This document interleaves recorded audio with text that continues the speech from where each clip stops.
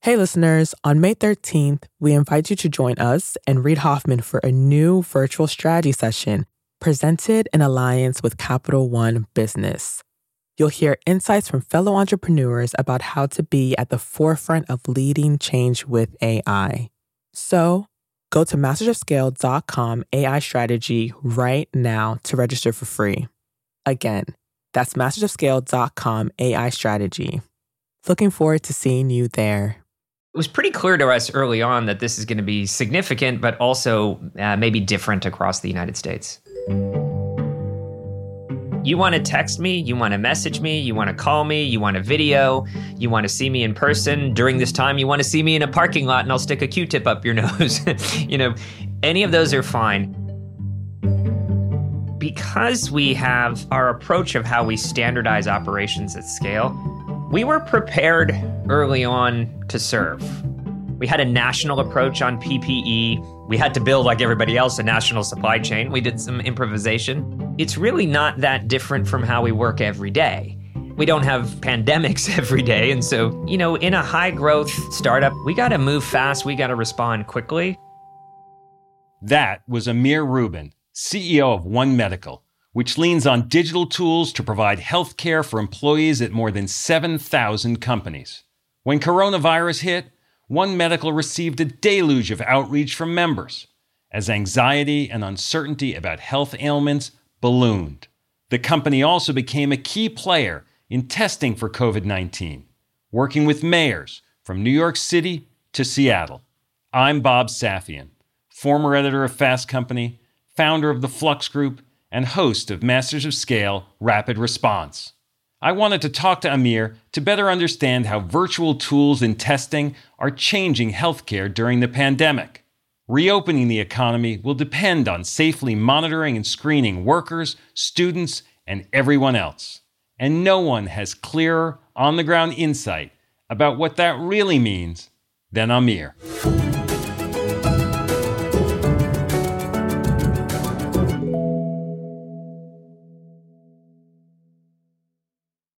We'll start the show in a moment, after a word from our premier brand partner, Capital One Business. I woke up in the middle of the night because I had this nightmare that we were front page news, that we've done the stupidest mistake of our life by making this pivot. That's Aparna Saran, Chief Marketing Officer for Capital One Business, and she's recalling a moment from her previous position at Capital One when she was heading up a team designing a new business card. We had just made the decision to go all in and sunset the prior version of the product, which was honestly the cash cow for our business. When we made that decision within a senior leadership meeting, as someone who had been on the journey to build this out for 5+ years, it was really exciting. But by the time the weekend hit, I started to feel the responsibility and the pressure. We are taking this big bet on something that I've built. Perhaps you've been there. You've made a pivotal decision, and then panic sets in. How would Aparna calm her butterflies and steer her team through this pivot? We'll find out later in the show. It's all part of the Refocus Playbook, a special series where Capital One Business highlights stories of business owners and leaders using one of Reid's theories of entrepreneurship. Today's Playbook Insight: have multiple Plan Bs.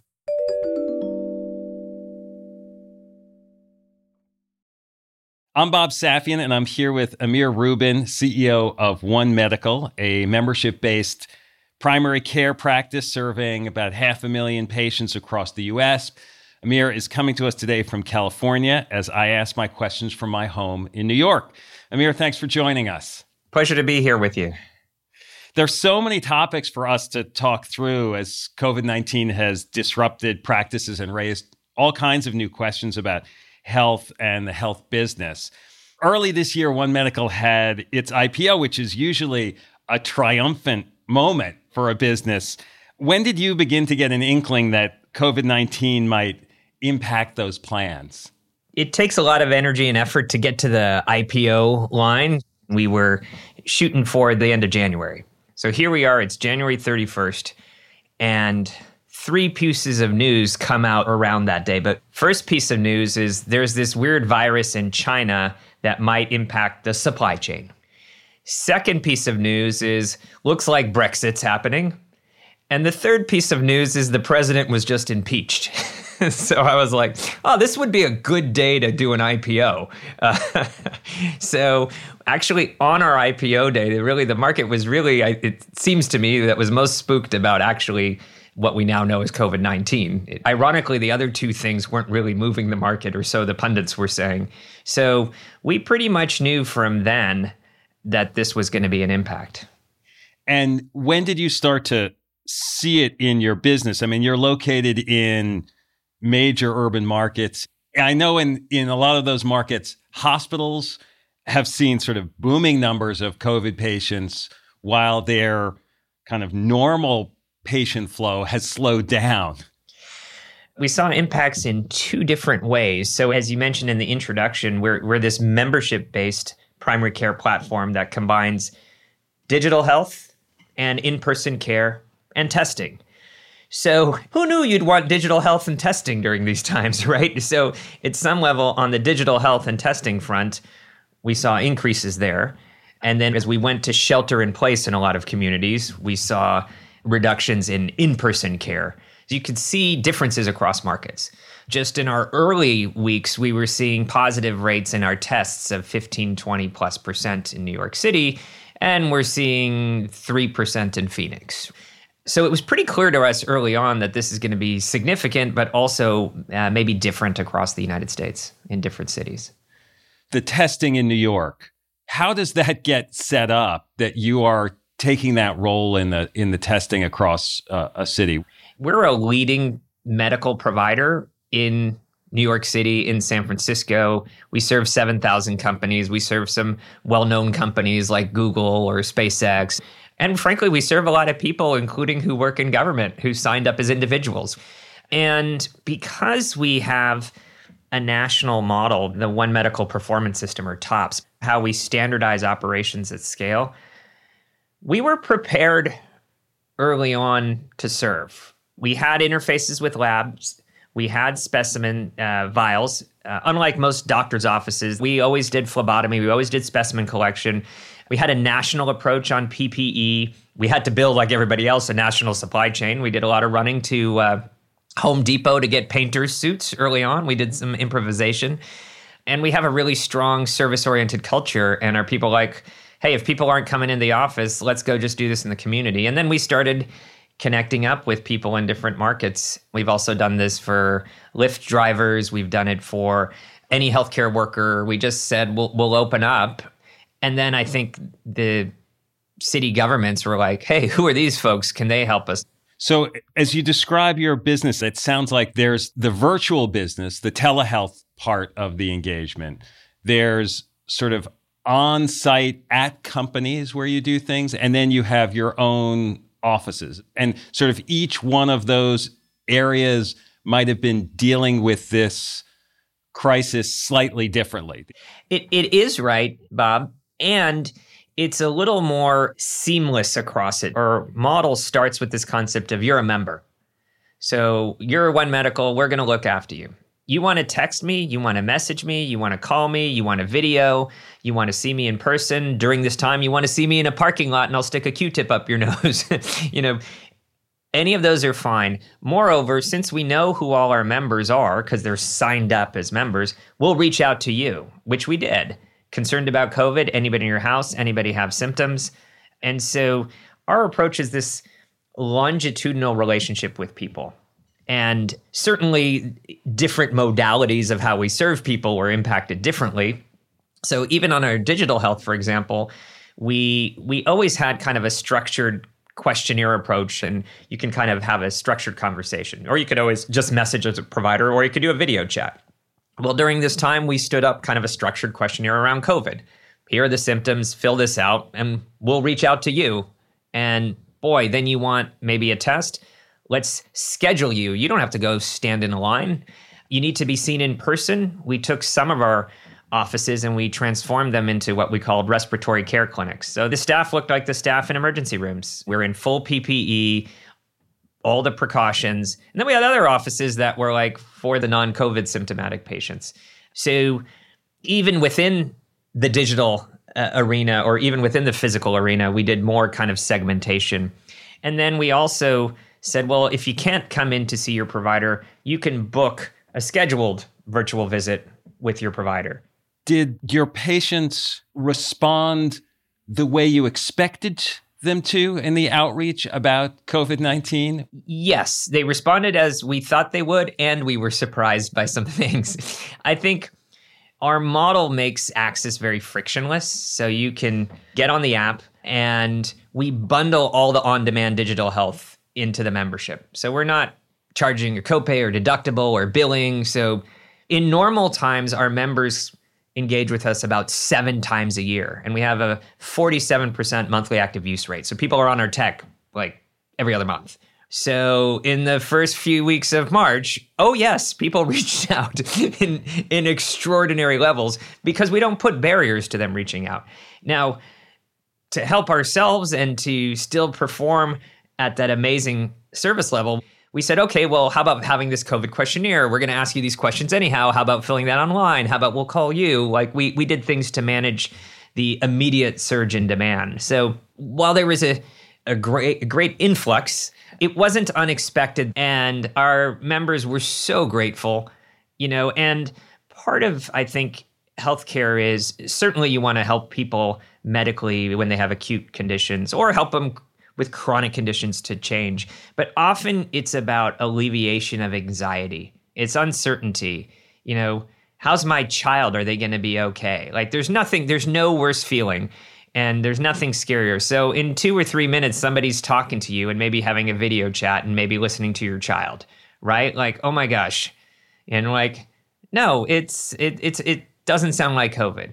We have a tight bond with our members. We have 90+% retention on our direct to consumer and our B2B and our enterprise clients. So they stay with us. We know them. They were very grateful in general during this time of COVID. You mentioned the anxiety and the uncertainty, and uncertainty is definitely a core part of the COVID experience, it seems.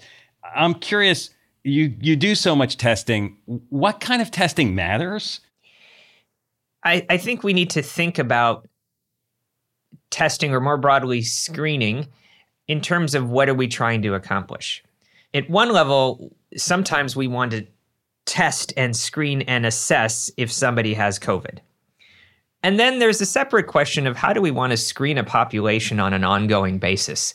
Both are important, and we need to do both. So in an acute diagnosis, the PCR testing is really at the crux of the diagnosis.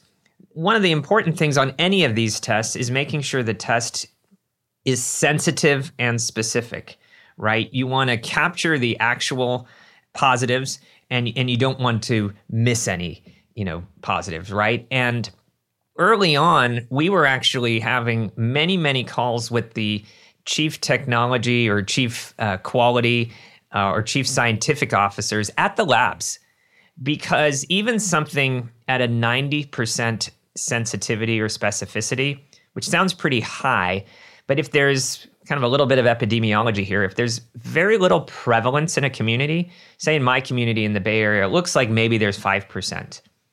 A test that's 90% sensitive and specific will only have maybe a 50% positive predictive power.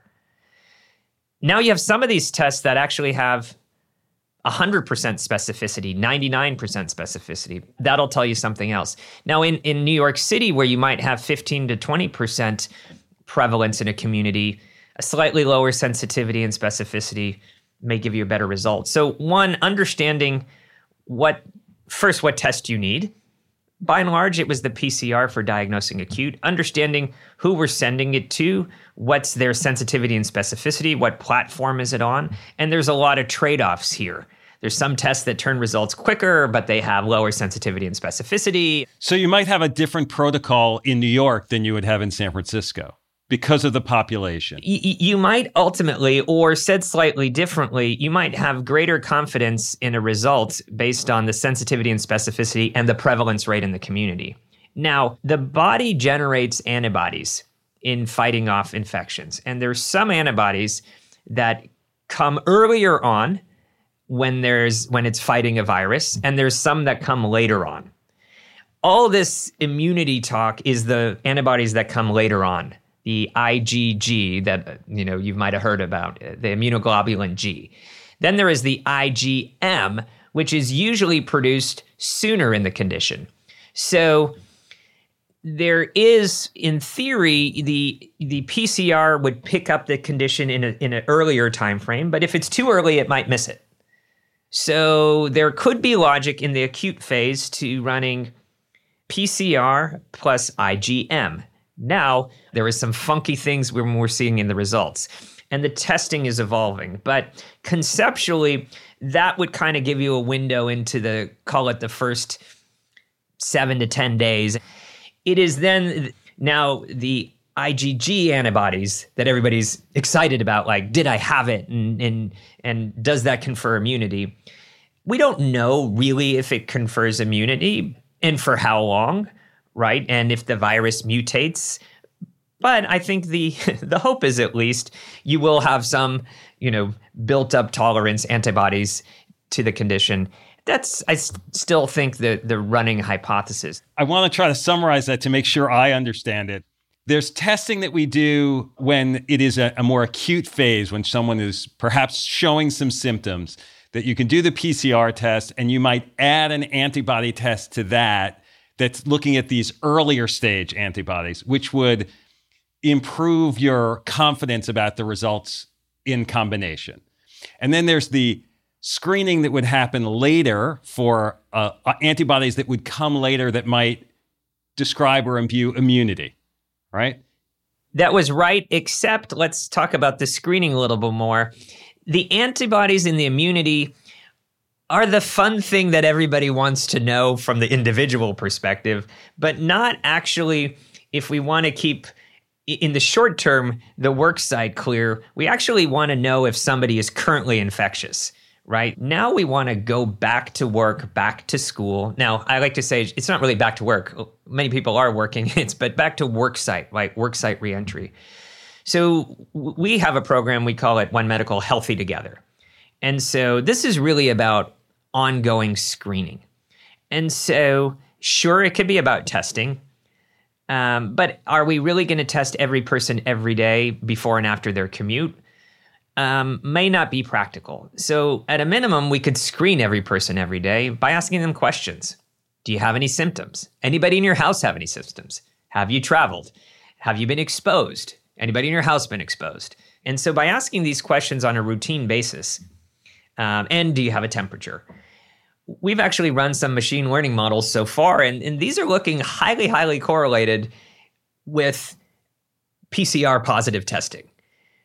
Right? And so we want to be vigilant. We want to be screening. So we've built this into our app. So an employer can roll this out. An employee can fill it out on a daily basis. They can also push a button and get their tests, and they can get their test results. And if they're positive, they can talk to a provider, right? So we have the full suite. But on the back end, we can do reporting to the employer. Here's your 5,000 employees, and here's how they're risk assessed today. These 4,900 said no symptoms. And these 100 said symptoms were somewhere in between. So testing or screening, is relevant in acute diagnosis, but also in how do we want to surveil a population over time.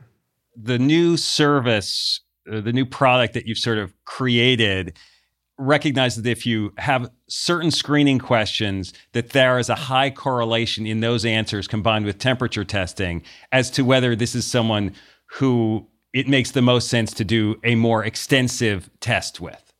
Yes. I will say actually pure temperature alone isn't very correlated because the asymptomatics don't have temperature. So it's the combination of all the questions is really what it is. Having the thermal gun at the door will miss most everybody because they're asymptomatic. And by the way, they're already at the front door at work. Maybe they should have taken the temperature at home is kind of what we would recommend, right? The reality is, we won't end up testing everybody every day before and after their commute. So you'll never be perfectly assured. So in the meantime, you want to do other risk mitigating things. So you're still going to want to rely on kind of screening questions. You're going to still want to be smart about that. You're still going to want to rely on some social distancing. You're still going to want to rely on probably masks or double masking, right? Each of us wears a mask. And it's the combination of all of these things that is risk mitigating. There is no perfect test, even though some of these are getting to closer, right? You're probably not going to have continuous testing, but we can do a lot to mitigate the risk.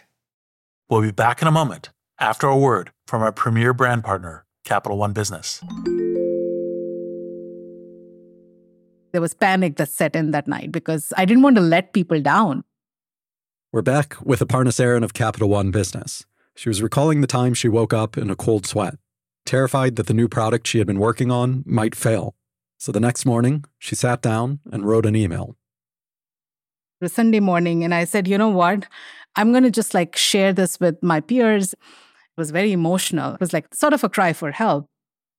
Aparna realized that if the new product didn't take off, she needed a plan B, preferably multiple plan Bs. I'm inviting them to be the thought partners so that we are mitigating as much risk as possible and we have contingency plans in place as we make this move. You write something like this and your heart is pounding, should I send this? It was a super vulnerable moment for me.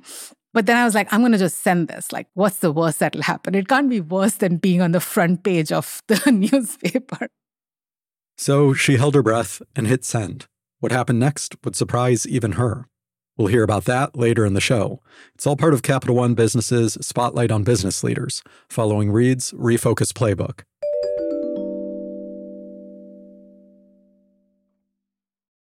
Several of the executives that we've spoken to for this podcast talk about having to become medical health experts in new ways, educating themselves that's not necessarily their area of expertise. Are you one of those people that these business leaders are reaching out to? Yes, they are. Thankfully, we have incredible medical leaders, epidemiologists, public health experts.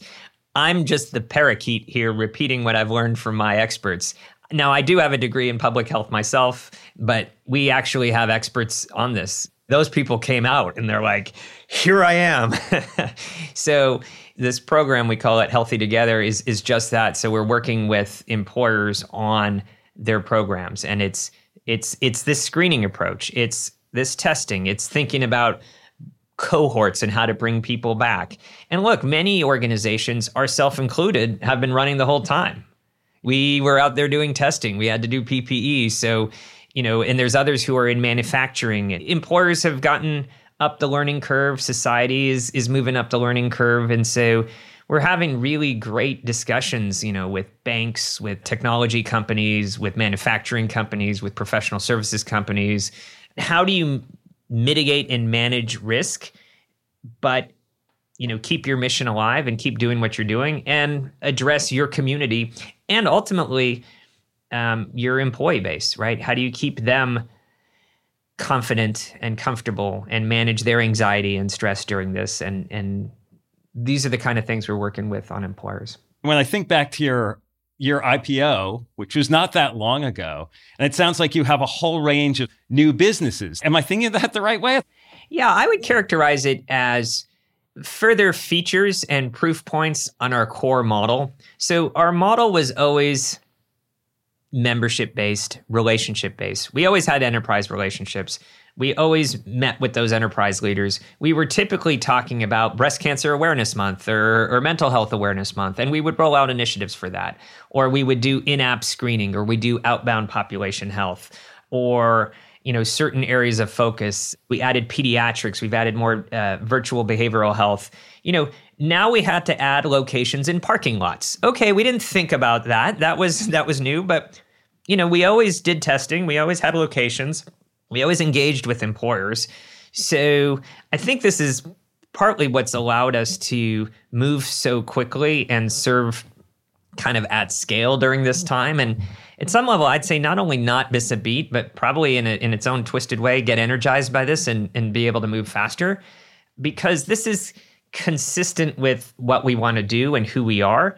Yes, we did have to roll out new features. We did have to recode things under software. Like, how do you schedule in a parking lot? Which room do you book them into? Parking slot 97? Like, how are we going to do that? So all of that we had to do on the fly, but we had kind of this operating system, this framework of how we work. We had a culture, we had a mission that all of that was very aligned to. So that maybe shrunk the gap of the change that it might have felt like to the organization. I can imagine some continuing new areas like, testing at a hotel as people are coming in as part of a hotel package. Well, I don't know if that was just a riff, Bob, but we just had a press release 2 days ago with Montage Hotels, and that's what we're doing.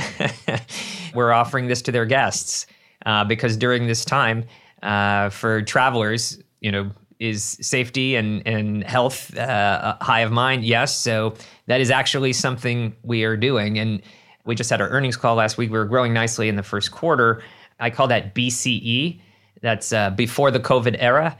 And also in CE in the COVID era, right? And so now there's also just these further proof points. Also during this time, we had a paper published in JAMA Network Open, the Journal of the American Medical Association, that showed that our model took out 45% of the health benefits costs. 45% of the health benefits costs for an employer account. So, that's another proof point. It's kind of just building on kind of the core of what it is we do. And our model is well positioned because it is multimodal. It's not just digital. It's not just inbound responsive virtual. It's outbound proactive digital health. It's not just virtual video.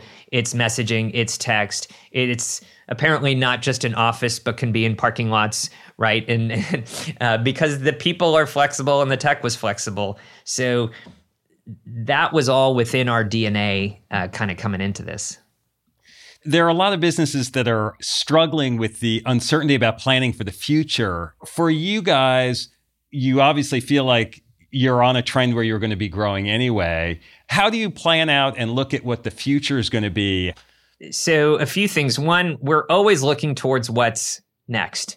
Right as we were in the first few weeks of this, as we were working on how do we get PPE and how do we stood this up, we were also thinking about how are we going to get people returned to work? And then we were thinking about, well, hopefully there'll be an antiviral and then eventually there'll be a vaccine. So we're thinking about all of those phases. And partly not because we're such great prognosticators, that's actually how most diseases work, right? Like there is Tamiflu and there is a flu vaccine, right? And we do administer those things and people do get them. And there are, analogs in other conditions. We hope those come soon and we don't know, exactly when these things are going to come, but those are not unreasonable future states to think about. And how would we be prepared? How would our tech platform need to adapt? How would the physical location need to adapt? Gosh, if in this country we need to vaccinate 350 million people, maybe we're opening the parking lots again, right? So we have what we call strategic alignment and deployment. So how do we, across all of our departments, have some alignment on what these future states might be? And how do we have cross-functional teams planning of that?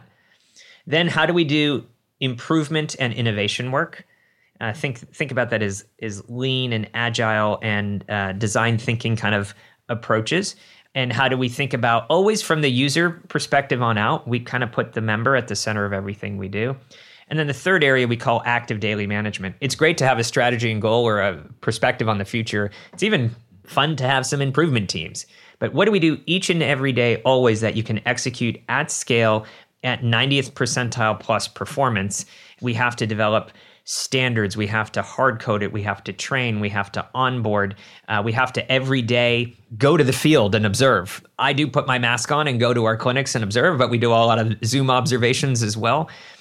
And because we have that approach, we can stand up sometimes overnight what we talked about today on testing, right? Like that's all evolving every day. Well, we go out to our thousands of team members, and in a day or two, we've got the new approach, or how we're going to disinfect in an office, or how we're going to run a respiratory care clinic, or how a person who works at the front desk is going to don and doff PPE, right? How do you get thousands of people trained in that quickly. Well, you can't, not easily, unless you have an operating system.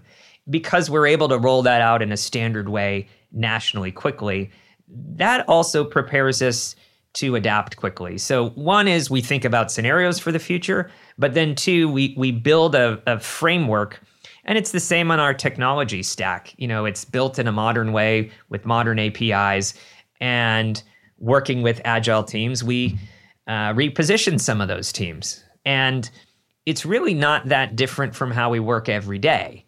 Yeah, we don't have, pandemics every day. And so usually the future states are a little more predictable. But, in a high growth, if you will, startup or early IPO mentality, we got to move fast. We got to respond quickly. So this is, again, the kind of way we should be responding every day. And frankly, maybe that's even some of the fun lessons for this from us. Like, oh, we can move even faster. I want to pivot a little bit and ask you a little bit about your personal experience. You mentioned that you go to clinics, you visit and observe. And I'm curious what that experience is like for you. Yeah, so I'd say the first thing is I'm not doing anything special.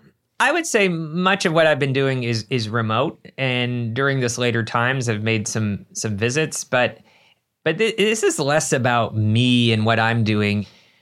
It's really how do we run our company? And we want to be a company that we're connected to each other, that we're connected to our members, we're connected to our clients. And you could do it through Zoom. You could do it through in person. We're seeing COVID patients. And that's what we do. So we need to do that thoughtfully and not mix inappropriate people. And we've done it very thoughtfully.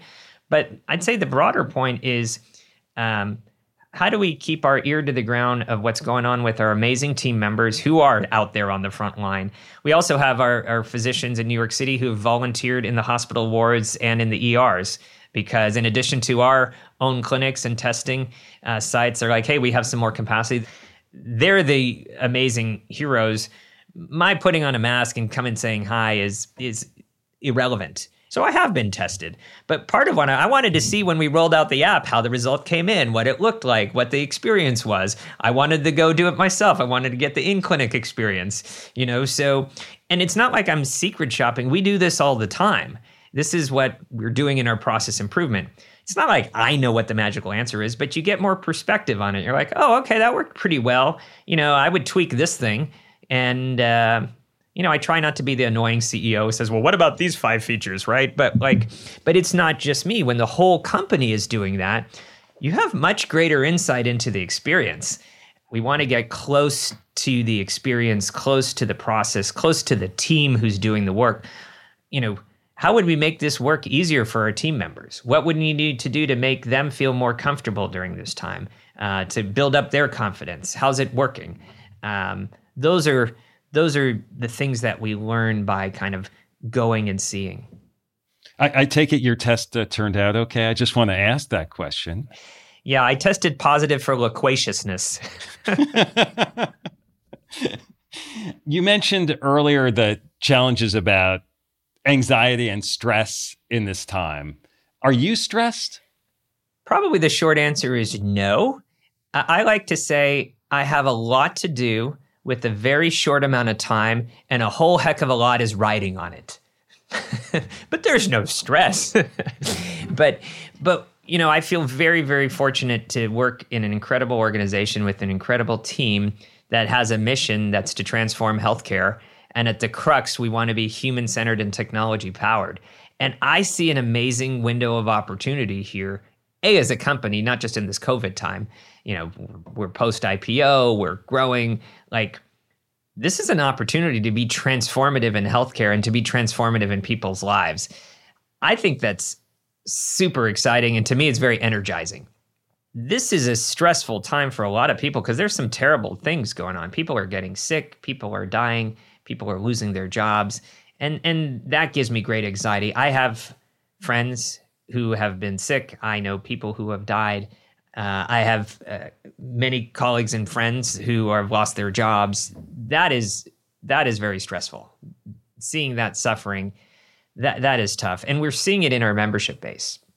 We're seeing it in society. So we're seeing the rise, hundreds of percent increase in our diagnosis across our members of anxiety and depression. Not surprising, right? So we've also expanded our services as a result there. We call it Mindset by One Medical. We've always had actually these group sessions or group visits that use cognitive behavioral therapy and coaching techniques. Now we have those virtually, and we have virtual coaches, and we have therapists. And we're seeing a rise in that need. Look, there's a lot being thrown at people, and people are dealing with a lot of stress and anxiety. So we recognize that. We recognize it in our employers and their employee bases. We have to recognize it in our own team members, right? We have physicians there on the front lines putting PPE in the early stage of this thing. Yeah, that's scary. I think also, frankly, it's why I like getting into things. When you get into it, it's like if you think back to your school days, right? Like you were stressed and anxious when you were not studying and waiting till the last minute. Once you jumped into it, you're in it, right? Like, so I like to get in it, and I don't have time to think about anything else. I'm just in it. Like, I got to do these things, and I enjoy doing those things, but we do have to recognize what's going on for our society, our world, really, and be cognizant of that. For listeners who are feeling stressed and anxious right now, do you have any advice for them? Any suggestions about how to manage that stress? Yeah, well, maybe why I feel like I'm managing it well is I've used the One Medical programs. So we have a great program called Shift, which is a group visit session, and now it's virtual, so you could do it online. I also recommend putting a half an hour of a Seinfeld rerun too. That works for me too, just to keep it light as well. Yeah, we all need respite in all this. Are there things that are about the coronavirus era specifically that accelerate some things, that make some things easier? I would say that even before COVID, the current system was not meeting the needs of all of its stakeholders. Spending 18% of GDP in the US on healthcare. Many studies show over a third of it is considered waste. We actually underinvest in primary care and healthcare. In the US, we spend about 5 to 7% of the premium dollar on primary care versus about close to 14% in OECD nations. The average wait time to a family practitioner in the US is about 29 days. And the average premium for a family is $20,000. So we spend a lot of money, there's a lot of waste, and it's really hard to see anybody. Now, we have excellent providers, excellent hospitals, and for those who can have access, there can be really high quality care, but that's frustrating to all the key stakeholders. 50% of family practitioners in the US show symptoms of burnout. They're paid, typically compensated on a fee-for-service basis. They get paid for every visit. So what does that economically incentivize? Very short visits and refer everything out to a specialist. Not only does it cost more money, but they're not productive, right? And then physicians are frustrated by we call it the burdens of desktop medicine, all this electronic health record and billing and coding and authorizations. And that's not what they got into this for.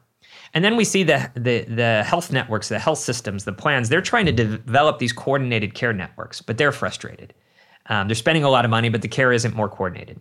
So we come in and we say, we transform healthcare for all those stakeholder groups. And now we're showing we could take out costs. So really changing the healthcare ecosystem for consumers, employers, but also then for the supply side. So for providers, we said, even though most of the US and the world, frankly, pays a fee for every visit, we're not paying you a fee for every visit at One Medical. You're on straight salary. So we'll do whatever's the right thing, Bob. And that ends up driving lower utilization, and it actually is more rewarding work for providers. We spend more time. And then we built kind of a virtual team that can intercede in between sessions so we can work on chronic diseases. And then we built our own technology that shows we have about 44% less work in our electronic health record than you'd see in other ones. So the providers are happier. And then finally, we interfaced into the existing ecosystem. We accept insurance. We build digital interfaces to the hospital systems and the specialists so we can help coordinate across a continuum of care. So, fundamentally, why healthcare transformation is hard is there's so many stakeholder groups. And what we've done is we've taken a human-centered and technology-powered model and tried to address some of the needs of each of the stakeholder groups simultaneously. And that is what's so powerful about our model and why I think we can excel into the future. I really appreciate. Thank you for spending so much time with us and for sharing all your thoughts and ideas. Amir, really appreciate it.